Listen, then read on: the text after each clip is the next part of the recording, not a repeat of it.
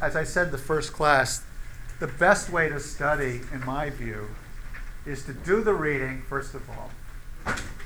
And then after you've finished the reading, and don't take notes, and don't underline, or underline sparingly, because, most people like to underline 3/4 of the book. So it's like, I guess the joke I saw when I was a 6-year-old, there's a pie there. You cut your slice of pie, and then you eat this part. You leave the little slice on the pie. That's the way I like to eat. Until I had cholesterol and hypertension problems, which was a result of eating like this. Yeah. I didn't have those problems then. Okay, so read the thing, pay attention, think what's important while you're reading, and when you finish, take no more than 5 minutes to summarize the main points. The main points are all I'm going to test you on. Nothing I wouldn't test you on anything you wouldn't have remembered if you've done the reading and come to class without ever looking at your book or your notes. It's the main issues. Okay? So for today's reading, for example, in the comparative legal systems, we're talking primarily about the difference between public law and private law, the difference between private law and the various specialized subfields that some countries consider to be part of private law and others separate fields of law. So things like highly regulated fields of law, like labor law, commercial law, which is what it's called in European countries, what our law schools call corporate law or corporations. Those are manifestations of law that became specialized and got its own set of rules, and some countries had its own set of courts. Family law, it's a contract, right? Why don't we study family law inside a contract class, right? There's an offer and acceptance. In our culture, usually the man makes the offer and the woman makes the acceptance. That the contract is formed at that moment. It's not enforceable until consideration has passed. That means somebody has done something in reliance of the contract. Why don't we just rely on contract law to enforce marriages? Why do you, as a point of discussion, why do you suppose we didn't just use contract law to regulate marriage formation and dissolution? Well, you have to also take into consideration there are more things, more factors. Suppose there are more factors, such as if there are children, large, huge amounts of property. If somebody signs a prenuptial agreement, then and why wouldn't a contract work for that? Prenuptial agreement's a contract. It's true. True, it is. However, contract law wouldn't. To me, contract law wouldn't work out with a marriage unless it was if it was simple, and the couple really didn't have much. Then they could say, okay, you have this, I have this, we can go. But if they were together and they built up a lot, they built up a huge estate, there are children involved, especially young children, they're going to really take into the matters of what's best for the children.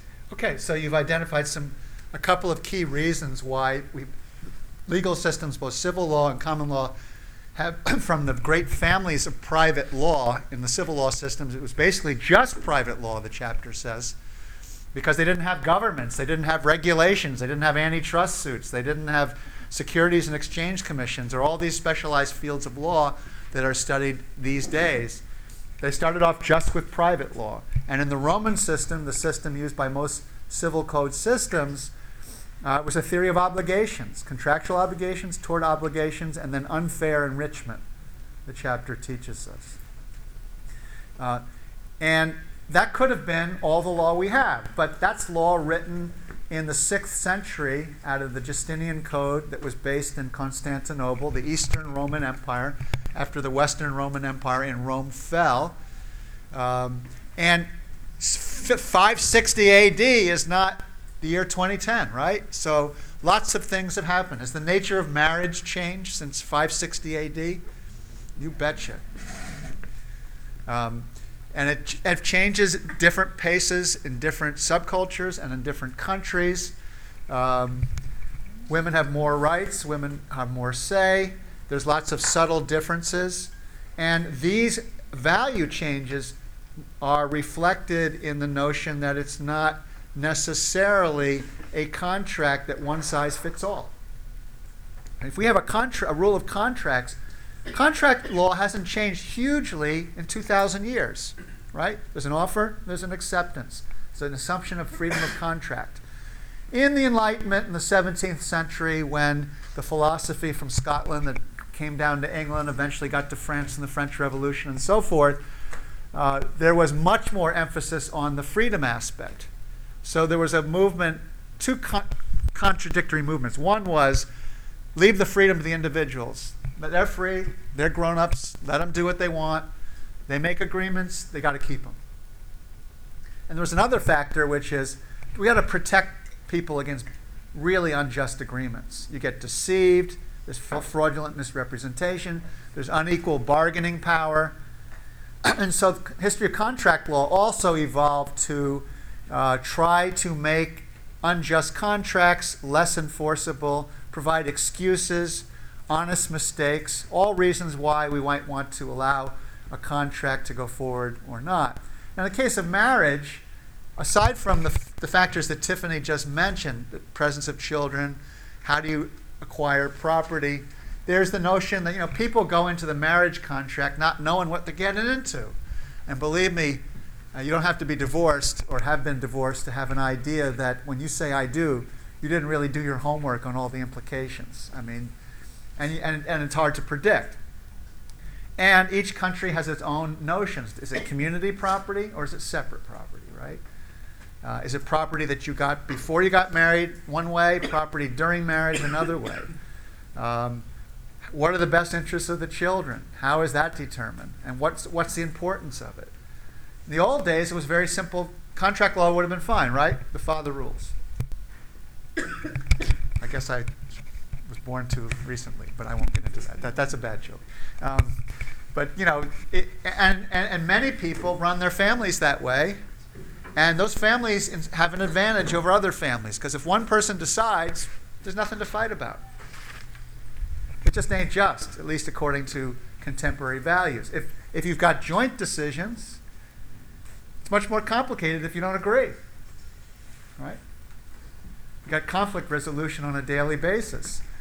The philosophy that I wish I could practice is something like this. My wife makes most of the decisions and I make just the important decisions. And after 16 years, I've never made a single important decision. And anyway, whether it's you want to have a uniform rule for the whole country, you want to have flexibility, do you want each jurisdiction to decide? All the civil law countries, like all the states in the United States, have slightly different rules. And they want to have slightly different rules because the values are different, because the practical expectations of the people going into marriage are different. And the contract that you go into is not like a business contract where you think of all the things that could go wrong. You write it into the contract and say, if such and such happens, then this will be this. If something else happens, that will be that. You don't write those things down unless you're Donald Trump, you're on your fourth wife, you've been taken to the cleaners 3 or 4 times, and you write a prenuptial contract which overrides marriage law. So instead of just saying marriage is a contract, whatever you agreed to at the time, we have this feeling that when you're 18 or 16 or 25 or 45, you don't know what you're getting into, and even if you're a little more sophisticated than other people, you don't want to sit down and imagine all the things that can go wrong, because that's the kiss of death, right? You're practically foreseeing all the things that you think are going to go wrong, and you put them down in advance to figure out how you're going to resolve it. You could spend the rest of your marriage negotiating these details before any of these things never happen. So we have marriage law as an example of a body of law that emerged out of the laws of contracts, or as they say, contract, because it's generally one rule for all types of contracts in the civil law systems. And it has its own courts in most countries dealing with all the variety of problems that have to do with dissolutions of marriages, divorces, annulments, and especially the distribution of property and the looking after the welfare of children. Similarly, labor law. Why can't labor law just be a contract, right? There's a union and there's management. They negotiate. In the United States, it's usually on the basis of a local, which is a union for a given company, possibly a given company factory, but typically a company. In Europe, they have corporatism, which means that they negotiate on the whole industry.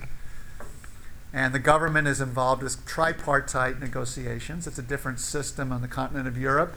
And their labor law is quite different from the Anglo-American model. And even the US model is very different from even the British model. And in any event, labor law is less important because it basically grew out of the era of unskilled jobs, where you could treat a lot of employees under one contract. Now with service industry, 75% of our economy, each service is a little bit unique. More sole contractors, more small businesses. I think small business up to 25 employees is 3/4 the employment in the United States. So it's a very different economy. So labor law in itself is much less significant than it could be. In fact, the Obama administration has not filled 3 members of the Labor Relations Board since it took office. John McCain has stopped the approval of the nomination of 3 vacancies on the Labor Board. There are only 4 positions. So the Labor Board hasn't met, and it's not even a scandal. It hasn't even hit the front pages that they're not letting this government body go forward because nobody likes the nominee. And it's just one of the 3 nominees that they don't like, but they're holding up that nomination. And so we hear about healthcare confrontations and stalemates on banking funding and all of that, but a lot of other things are on hold too in Washington. And labor law is not so important, so this filling appointments not so important. In Europe, it's still really important because percentage of the unionization is here under 8%. In Europe, it's probably 50%. Okay, and they can't restructure the economy because their contracts are negotiated for entire industries, and the competitors don't compete on wages, and so Europe's economies have been slower to recover historically than our economy. We have much. You're unemployed more frequently in the United States, but for much shorter periods of time. They have now high unemployment as well, and long period, 3-4 years of unemployment. So that's one of the consequences of their labor law. And they can't change the labor law because it's written in code except by statute, and since unions are part of parties, they are able to control the voting. And I'm not anti-union. I'm just saying that is the situation that comes out of their labor law that affects the economics and the politics and strains the world economy. Another example of a body of law that doesn't fit neatly just into private law as such would be any activity that has emerged with government regulation. In Rome, do they have government regulation? I'm sure they had some, but generally speaking, there were a couple of citizens who had all the full rights. Nobody else had any rights. You got what you got. Ever heard this Latin expression, caveat emptor? The buyer beware. What is the implication of that in contract law? Anybody? Right, and with respect to a contract? In other words, before you sign the contract, read everything in detail, read the fine print. If you're not too sure on what a section states, then ask for an interpretation. You're both right. What that basically means is, you make a contract, you're stuck with it. We're not going to intervene. You buy something, there are no warranties. Okay? In modern life, we've got all these warranties. The state imposes statutory regulations that say, if you say that this is good food and it poisons you, you're going to sue the company, right, for selling you something that it wasn't. In the Roman times, it's freedom of contract. You don't have to buy it. You examine it. You look at it. There's no protection. So obviously, contract law has changed enormously with respect to this principle of caveat emptor. Now, you can nullify a contract if there's deception. You can nullify a contract if there was a mistake. You can nullify a contract clearly if that you didn't provide what you said you would provide. In Rome, even if you promised to provide wheat and you didn't get wheat, if you didn't inspect the wheat, it's the buyer's problem. It's a much simpler society. You want to have a society without laws, then you're going to get screwed in contracts. And it's going to hurt the economy because the protection given to contracts gives businesses the confidence that they're not going to get screwed. And so they go freely enter into contracts and make business. But if you have to bear the burden of some fraud or some misrepresentation or some mistake or some negligence in your contracts, why would you go into a contract? It's too risky. So again, the law has a tremendous economic implications, and all countries have decided that we need to have fairly developed contract laws. And in fact, Rome did have much more elaborated contract laws by the 5th century. I think caveat emptor is probably an expression 500 years before in the early stages of the Roman Empire compared to when the Justinian Code was written out of the Eastern Roman Empire. So areas that are highly regulated, like labor law, is no longer part of contract law. Marriage is no longer part of contract law. Corporations are, the treatment of corporations theoretically could be governed just by contract law, right? You just write a contract, create a corporation. But corporate law is extremely specialized and is founded in our system differently from civil law systems initially, which is we create personhood out of companies. What is a corporation? A corporation is, at least a formal incorporated corporation, is some entity which has the liability imposed to that entity and not all the people working for it. So, for example, if some student comes into this room and shoots some of you, they can't say to me, why didn't I stop the shooter? They would sue Georgia State, right? Because there's this entity out there that is treated like a person and is said to be responsible for whatever happened. I got that case of Huntsville in my mind still. There's another story yesterday. It's an even crazier story than what I described last week. But well, I mean, what's the latest? Yeah, what's the latest? Well, I mean, basically, the mother got the daughter off when she killed. It was fairly clear she murdered her brother, and she just said it was an accident, and they didn't. Nobody and then she ran into the car dealership and said, "My husband's going to kill me. Give me that car, or I'll shoot you." She had the rifle in her hand. They didn't charge her for that because she didn't. It was her father's hunting rifle, and it turns out her academic record, she padded it. She said she was at Harvard 2 years longer. She published in Vanity Press. She listed her co-authors, her 2 children, and her husband, and said her husband worked at the university when he didn't. So caveat emptor, I guess, when it comes to your professors. I don't have any guns, I promise you. What's that? You're always talking about the lady who just stood up and started shooting in the meeting. Okay, so when we talk about these various differences, in civil systems, everything starts with the private code, right? Public law, you've heard of that, perhaps if you're a political science major, emerged in the last century only. So if civil law systems date to the 6th century, all but the last century only had private law, or private codes. And so sometimes called public law then would be constitutional law, administrative law. It's the 2 main branches.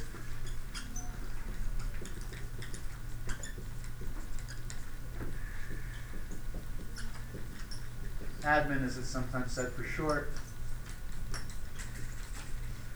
And as we discussed last time, constitutional law is treated very differently in different countries with civil law systems. We had the judicial review in France by the Council of State of administrative regulations on using case law with precedents, even though the Council of State is part of the executive branch of France.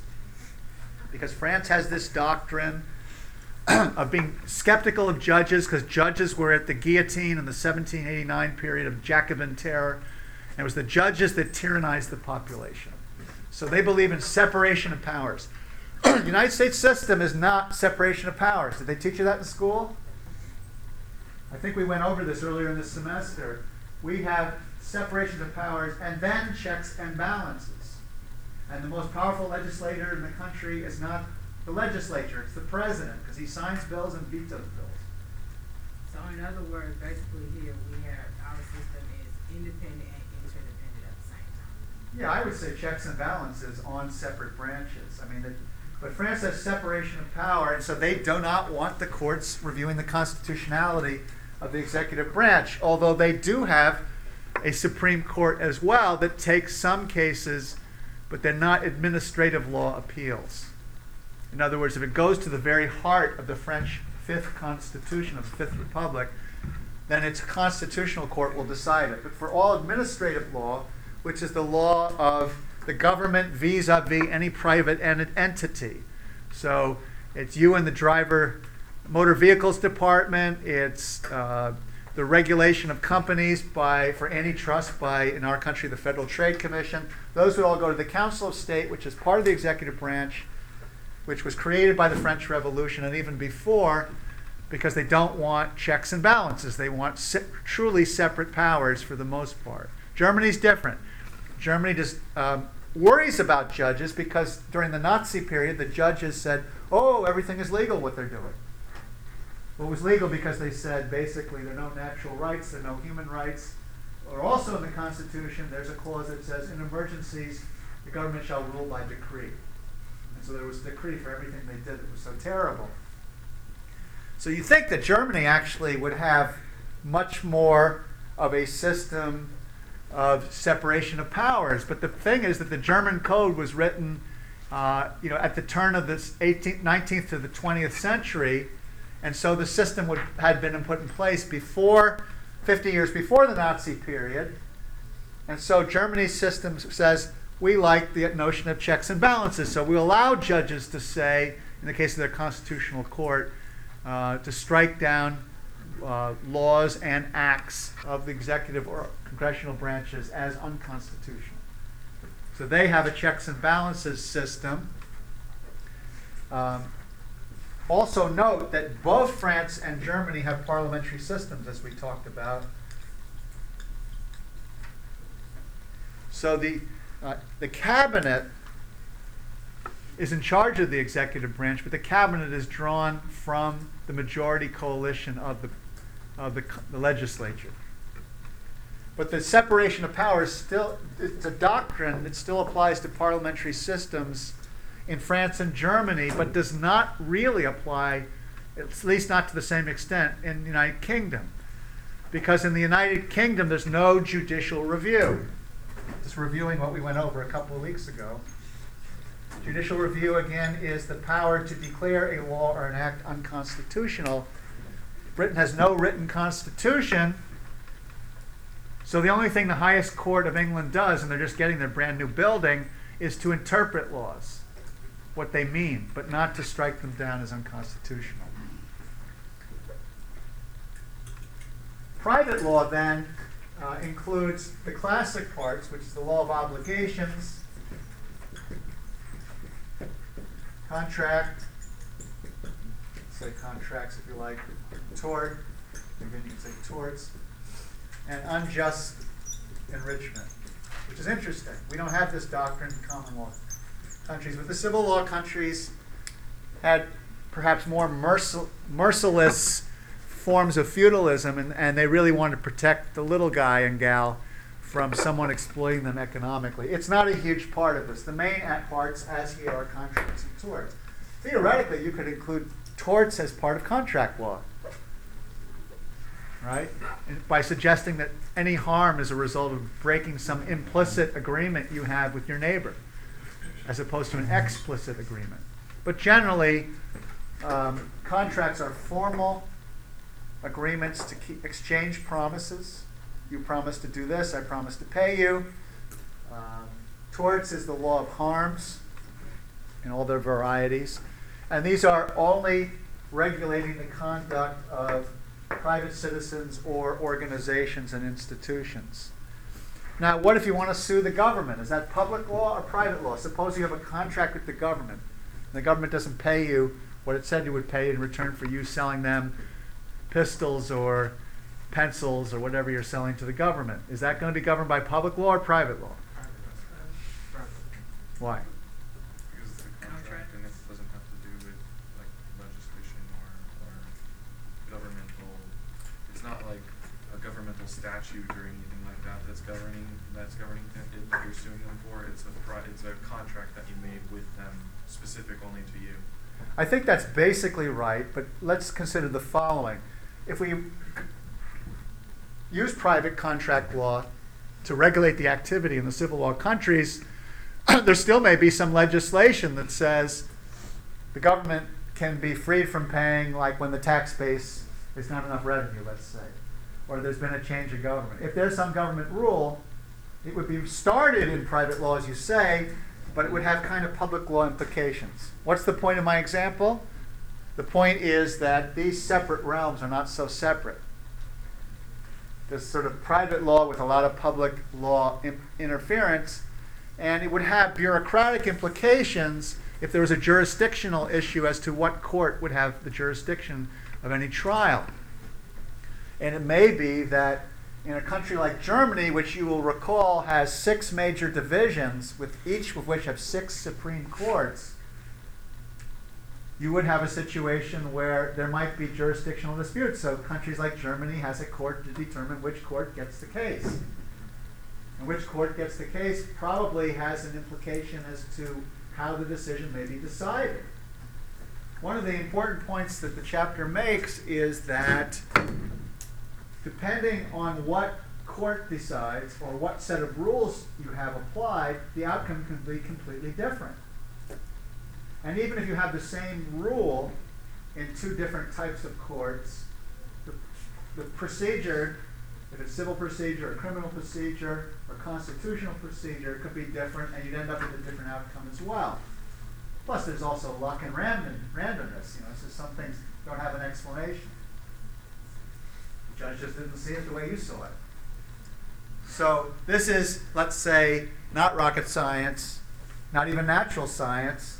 It's not really an art, but it's, the predictions are clear, but they don't always work out that way. So you trying to figure out how it works in a code-based system is harder to predict than in our common law system, because at least in our common law system, our courts, comparatively speaking, are more unified. In each state, most cases are in the general court.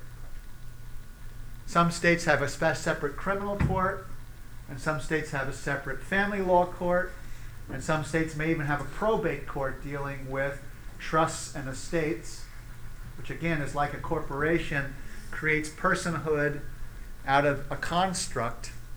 You can't, a trust, maybe you see a building of a trust or an estate coming from someone who's died, but you can't, normally you'd think you couldn't give them legal properties and legal rights and legal duties, but we do. So we have those kinds of courts. In some of the civil law countries, they have much more specialization. Although in common law, we have some specialization as well. The probate courts that most states have in the United States have no parallel because they don't have trusts and estates in civil law systems. They just don't exist. The author seems to imply that's a disadvantage of civil law systems. You can't create an entity with obligations that can change over the course of time. The way it works there is, when someone dies, the property is distributed, and that's it. It's over. It's done with. And it's done very quickly. With our system, there's a will, there's an estate. The estate has to be probated and approved, and that estate continues on for many years, and that estate can not distribute its property right away if it doesn't want to. Or it can create a trust so that the beneficiary, whether it's children or a nonprofit organization, would only get the money 30 years from now or 50 years from now. And the estate can have employees, in effect, trustees for a trust, or I forgot what its term is for an estate. When you're appointed an estate, what is that? Executor of an estate. Thank you. Yeah. So the executors, if you want the estate to last for 30 years, you pay them a fee for 30 years, and it continues. You can't do that in civil law countries. You can in ours, and it's quite possible that one of the reasons we have nonprofit organizations to a much greater degree, what sometimes are called NGOs in other countries, is that our law once again provides for that purpose, whereas the civil law countries, where the state had a much more prominent role in the lives of citizens, the state did everything, so there wasn't the need, so the legal mechanism was never developed for the large majority of countries. Another theme from the course is this notion of convergence. In trying to make generalizations, it's pretty clear that, I think that's how you spell it, that much means, are converging. We're learning from France. France is learning from England. England is learning from us, and vice versa. So that undoubtedly some of these civil law countries are developing something like what we call an estate or a trust. And to some extent, their employment law is like our labor relations law, because they're finding they can't afford to have national contracts negotiated with the government, employers, and labor unions on an industry-wide basis, because they find their products can't compete. And undoubtedly there's some reduction in that process. Nevertheless, when we talk about civil law countries, private law and public law are really treated as quite separate domains, whereas in common law countries like ours, there's much, much more interaction. We do study public law in political science here, and if you go to law school, you might take a course in administrative law. You will probably almost necessarily take one in constitutional law, but we don't necessarily consider private law as being completely separate. Contract law in the United States would apply to government, would apply to government labor relations, would apply to private individuals. Whereas in the civil law countries, basically government contracts are governed by private law, with any exceptions that are made by statute, but not by judges, because judges do not make law, at least formally so in the civil law countries, unless there is a system such as the Supreme Court of Germany or the case law of the Council of State in France, which provides for some judge-made law. But not like our system, where any time a decision is modified, overruled, declared unconstitutional, judges make new rules that are binding not just on the people to a particular trial, but on the entire country as well. Finally, the law does reflect the larger society. And if there are changes in society, the legal system usually catches up. In our system, the judges will help catch up the law because they also make law. The civil code systems are a little bit slower to adapt unless they have statutory legislation that changes the codes. One disadvantage the civil law countries have is that when you have the code and then you have statutory modifications, it's not clear how to mix the two with a uniform interpretation. In the common law system, case gets appealed to a high enough level, we got a decision on a rule to a set of facts. Even if construed as narrowly as possible, we have conclusive decision.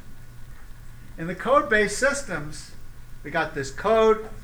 Its origins go back to the 6th century AD. It was written in France and Germany, early 19th century in France, late 19th century in Germany. Then we've got all these statutory provisions. For admin law, we have the Council of State with some case law, but for private law, there's no highest court that can do anything more than casser, to break the previous decisions, as I described in the last class, but no definitive analysis of what the rule is for the country. So if you're practicing law in the continent of Europe or in similar legal systems in Asia and Africa and Latin America, one of the problems you have is you really have a harder time figuring out what the rule is that you're dealing with. And I would say that's the big advantage of our much more costly litigative society, is that when all is said and done, after tremendous expense with perhaps less judicial access, we get a clear rule. And the code-based systems don't. The advantage they have is they have more flexibility. And generally speaking, I guess because the rule is clear, in our country, if you win a case, you get a whole lot more money. Because there's a clear sense that a wrong has been done. In Europe, it's not worth suing because the payoff is not that great. So Europe has fundamental differences of view. If you get a tort in Europe, you're just going to get a small amount of money. If you got a contract in Europe, their remedy is do the contract, unless it's impossible. In our system, if you breach a contract, you pay. Because the assumption is we're going to be pragmatic. They didn't do it the first time. Why should they do it the second time? Just pay up this money. And maybe we'll attach your wages if you don't pay. So it is a different philosophy. It is a different approach.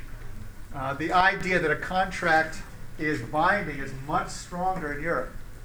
And they're much less likely to say breach of contract, that is failure to perform your promise, will not be excused. You must do it.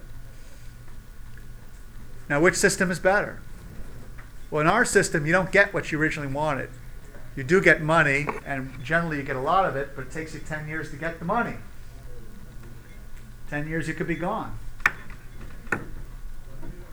In Europe, if there's a breach of contract, you'll get your stuff sooner, but it may not be done with much enthusiasm.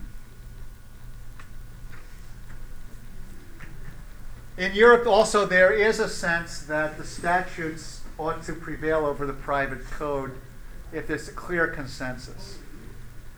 So I would say that while the code has tremendous authority, it's losing some of that authority, particularly when the society changes and the statutory changes make clear that they want the change.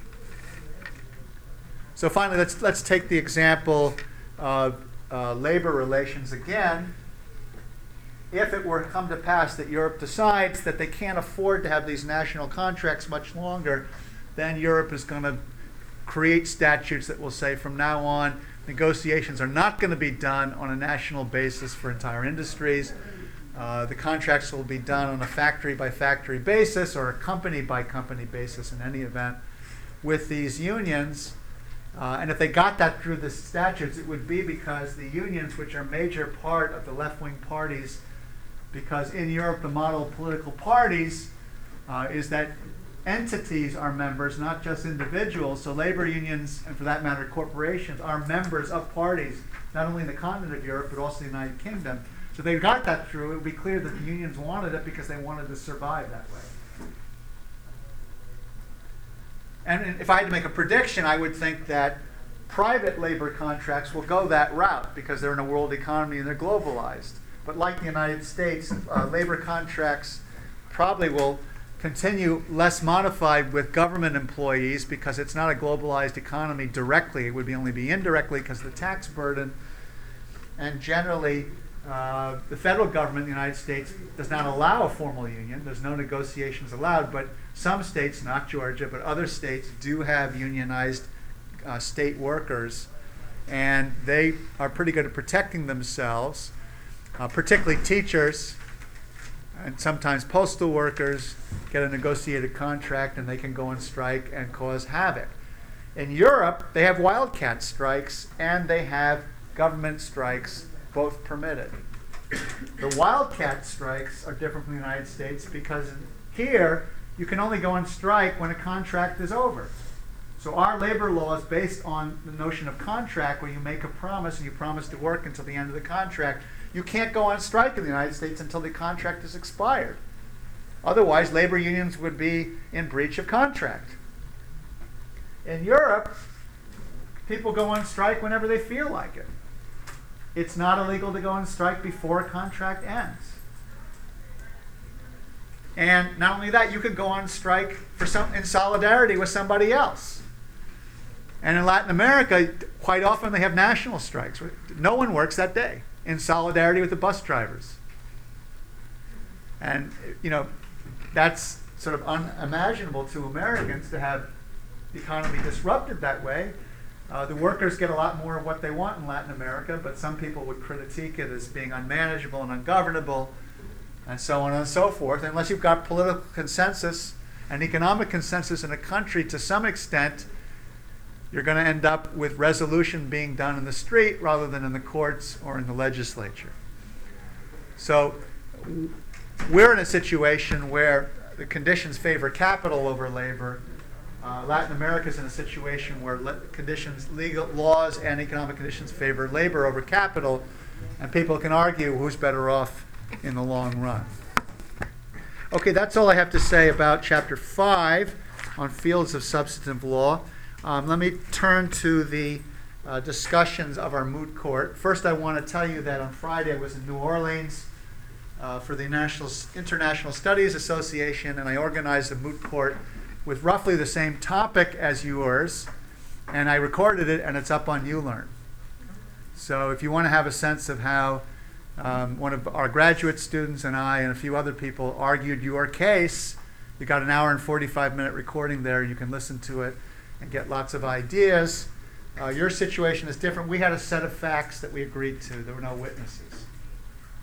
So you just get legal disputes debated, but that'll give you a lot of hints as how to proceed. I wanted to talk today about, continue our discussion of impossibility and necessity, which is discussed in the last class's podcast and has played a very prominent role in that moot court, to some of the issues of war crimes that you're going to be discussing. The first point is that the code for war crimes is Article 8 of the ICC statute. But there is some parent law called the Geneva Conventions, primarily of 1949, which the International Criminal Court included into its statute. And so generally what we have in war crimes, as with crimes against humanity in Article 7, is a code-based statute, although the procedure in the courtroom is more like our adversarial trial. So the International Criminal Court is essentially the legal system of most countries of the world, legal codes based on Roman private law, updated by the Geneva Conventions as incorporated into Article 8. But the trial procedure is cross-examination, no hearsay evidence. The judges don't ask questions of fact. They only keep the rules regarding evidence, enforce those rules, and decisions are given, unlike in common law systems, without juries. It's just judges. Yeah. Yeah, I was going to say, what makes a code-based system? It's a code-based system because there's no common law. We have not studied common law yet. The second half of this textbook will be on common law. The next chapter in the book still is on civil law systems. So your midterm, essentially the first half of the course will be on civil law systems. The second half of the course will be on our common law system and on a couple of supranational systems, especially the European Union and the European Court of Human Rights. But to answer your question, the second half of the course will learn how the common law was developed over 6 to 8 centuries on the English countryside, where judges made law pretending to only recognize what was customary and legally binding in disputes. Okay? So it evolved from the practices in England's countryside. There's no judge-made law that precedes this court. What there is are two important ad hoc tribunals, one called the International Criminal Tribunal for Yugoslavia, the other one is the International Criminal Tribunal for Rwanda. I would never test you on knowing any of these intimate details, but since they are not binding, because it's not a common law system, at best you can discuss these cases in your trials by saying, this is how this case handled the situation. It's analogous to being in Georgia and talking about a case in Mississippi. A Mississippi case cannot be legally binding on Georgia any more than New York's cases can be binding on Georgia. But it might be instructive. It might teach us how they handled it, why the precedent has worked, why it's a good idea, why we should use it, or why Georgia is different. We should do things differently here than somewhere else.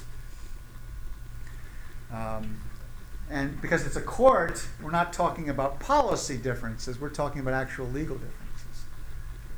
So this is a code-based system because the statute is the code. Okay?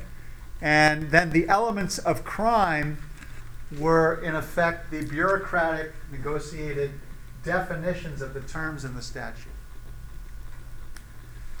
So, first of all, the main distinction in the code is that international armed conflict is different from internal armed conflict, right?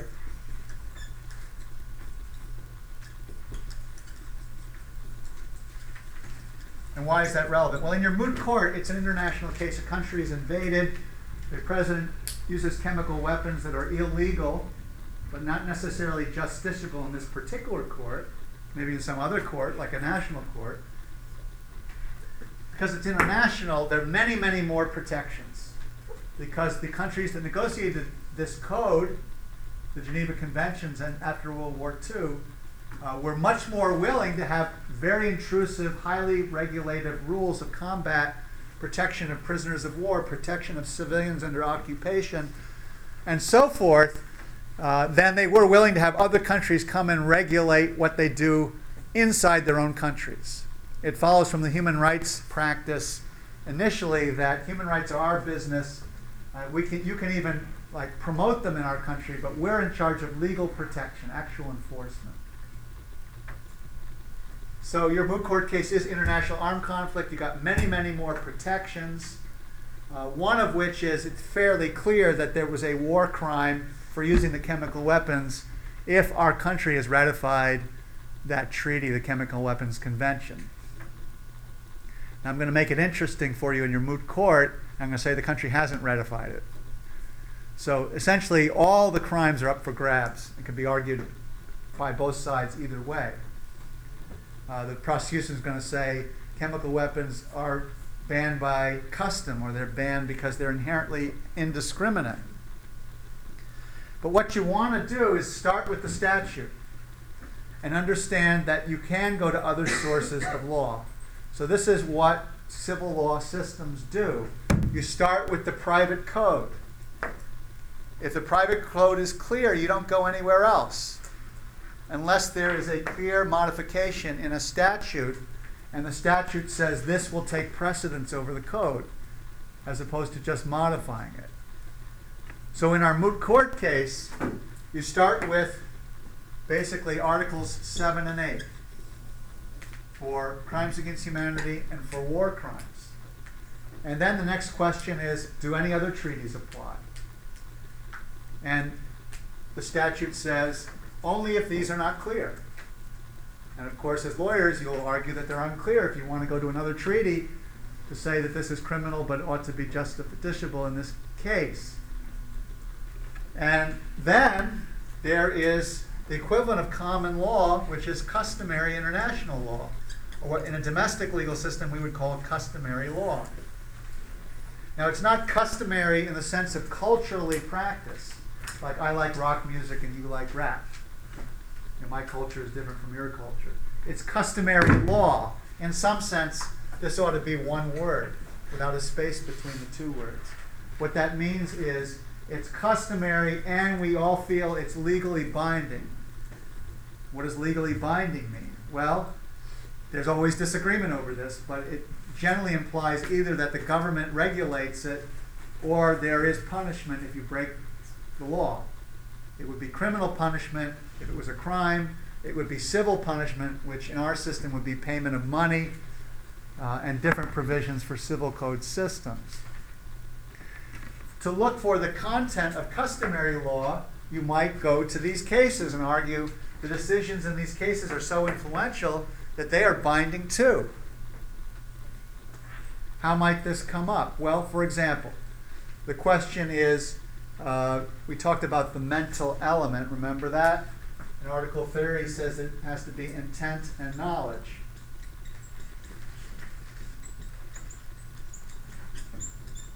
But others would say, as you'll recall from an early class, and this is something you should know for the midterm, what about standards like recklessness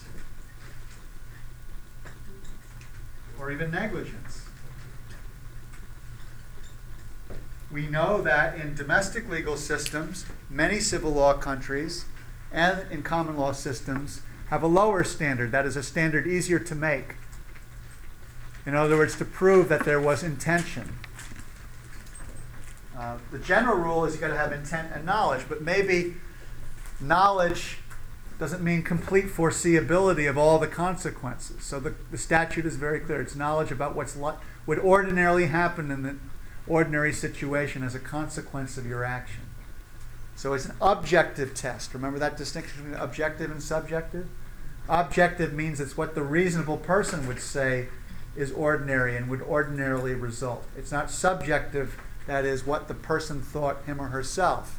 Now, in your moot court case, the facts we have is that the president didn't think that chemical weapons would cause tremendous harm. But the test is objective, so the question is, would it be reasonable to expect a president to know that chemical weapons would harm his own civilians? And both sides will argue that differently. Some defense will say, how can you expect a busy man to know these things? He's just doing what he wants to protect his country. The prosecution would say, how can a head of a country not know that chemical weapons are not illegal? Well, the defense might say, well, the United States used napalm in World War II and Vietnam. And the United States said, we deny that there's any evidence whatsoever that napalm has long-term health problems. It's an incendiary chemical weapon that was used. And so it can be argued either way. So the mental element, standards of recklessness and negligence, you would probably go to customary law to see if the other sources of law that the statute says can be consulted would apply to your case. And if so, you would cite a case, probably the Blaskich case at the ICTY, which says that recklessness for certain war crimes would apply. Another example, Article 8 for the grave breaches provision of the Geneva Conventions, which creates universal jurisdiction under. It's interesting, the United States disapproves of the International Criminal Court, but we've ratified the Geneva Conventions, which states that for grave breaches of the Geneva Conventions, any defendant could be prosecuted in any domestic court in the world. So already, in spite of all the talk about the International Criminal Court, any leader of any country or any senior official who tortures or willfully murders people could be tried in any domestic court in the country, not on the basis of where the incident happened and not on the basis of the citizenship of the defendant. That's already on the books. Does it happen? No. Why doesn't it happen? Because of politics. The United States doesn't want to be prosecuting the Prime Minister of Canada, partly because we'd rather get trade with Canada, partly because we have no war with Canada, and we're getting rich off the relationship, and cooperating is important. And also, in terms of reciprocity, we don't want to try them because we don't want them to try us. But there might be some rogue prosecutions out there someday if someone ever gets arrested for crossing the border in the wrong direction. So the grave breaches provision is in Article 8, Paragraph 1 of that statute. And it lists the kinds of things that would be prosecutable in an international armed conflict. So, for example, in this particular moot court that you have, among the things that are universally prosecutable, at least in theory, are willful killings, torture, willfully causing great suffering. So there, the mental element is willful. So in addition to these two, we have a code-based provisions of willfulness, which is a lower standard than intent and knowledge, that's provided in the statute for Article 8, paragraph 1, actually it's paragraph 2, crimes. So the law is complicated. The law has, in this particular case, teaches you that you have to have intent and knowledge. But for willful killing or torture, the standard, at least for, torture is banned absolutely. So that would be intent and knowledge. But for killing and causing great suffering or serious injury to body or health, it would be willfulness. Now, in your moot court case, was the president willful to cause serious bodily damage or to health? What is the definition of willful? Is it recklessness? Is it negligence? Or is it intent and knowledge? Well, the text says that willfulness is closer to negligence. Recklessness. Willfulness is closer to recklessness. In other words, you're not worried about the consequences. Did you intend to do the things you were doing, using these weapons? And it's assumed by an objective standard that you should have known that it was an indiscriminate weapon. Willful does sound a lot like intent and knowledge. I do agree with you on that, but the way it's been interpreted in most countries' legal systems is as recklessness, and the statute also says, if in doubt, go to the principles of the major legal systems of the world and use the domestic legal standard and international standard. I realize this is very complicated, but once you get a grasp of this, you'll understand really how code-based systems work differently from what ours do. What would we do in a common law system? We'd look up the case. We'd just say, is there a case by the Supreme Court that's ruled on chemical weapons used by a head of state?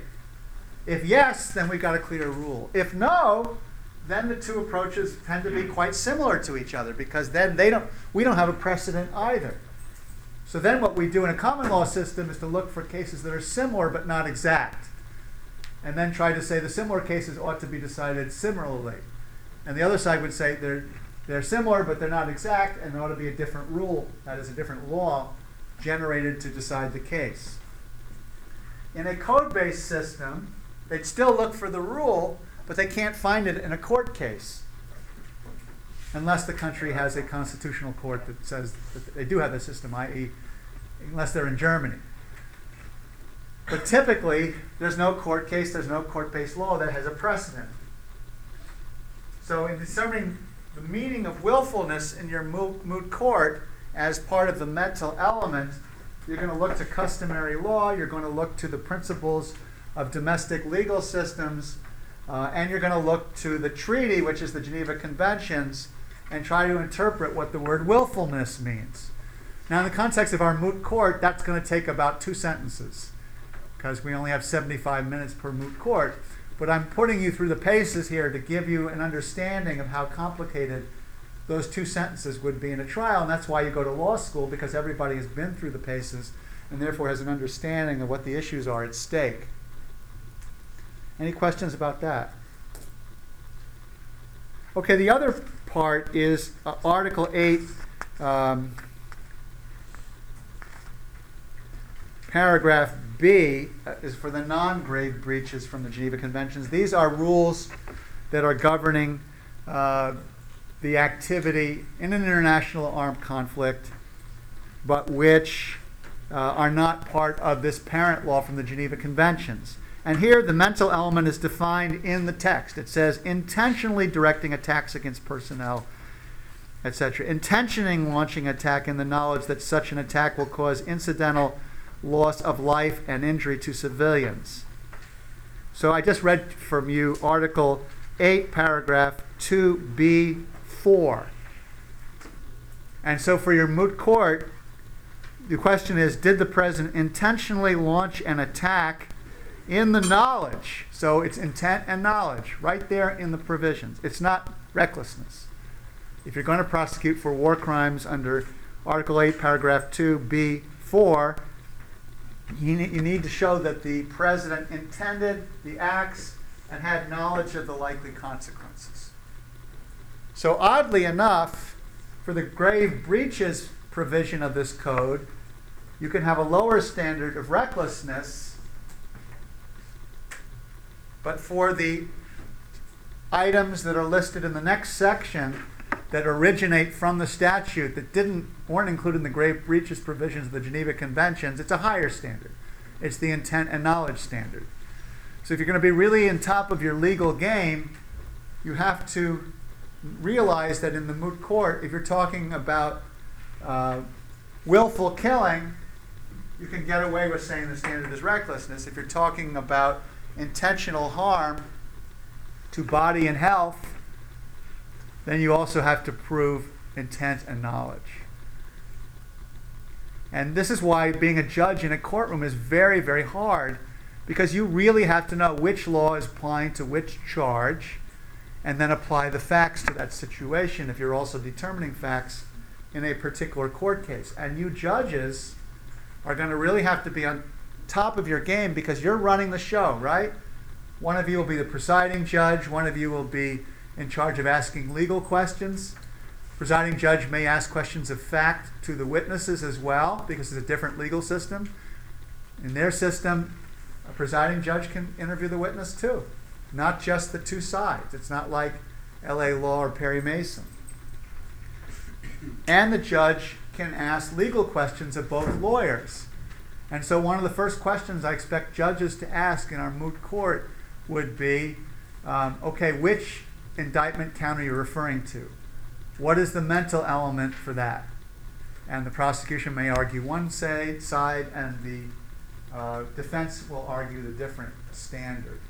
For the midterm, all I'm expecting you to know is that there are different standards of the mental element, that in this particular code that I've asked you to come to speed on, the standards vary depending on which count we're talking about. And within war crimes, the mental element changes from depending on which war crime you're talking about. I won't ask you probably the exact number, but if I do ask you the number on the midterm, you'll be able to look it up online. Just type in ICC statute for International Criminal Court statute. And I'll refer to the article number in any questions so that I'm not expecting you, I certainly not expecting you to memorize any of this. But I do, like a lawyer, expect you to be able to look it up and then interpret it. Okay? And if you've been paying attention to these different formulations, mental element, material element, and contextual element, as well as the necessity and duress exceptions, you should have no problem at all with the midterm. So to summarize then, again, with 2 classes to go, I'm going to continue to try to review as we go. Please prepare yourself for any questions you have for me, and you'll have between Wednesday and Saturday of next week to do the online midterm. Finally, please make sure that you can get on to ULearn. Please go on there, because if you can't go on ULearn, you can't take the test. Thank you.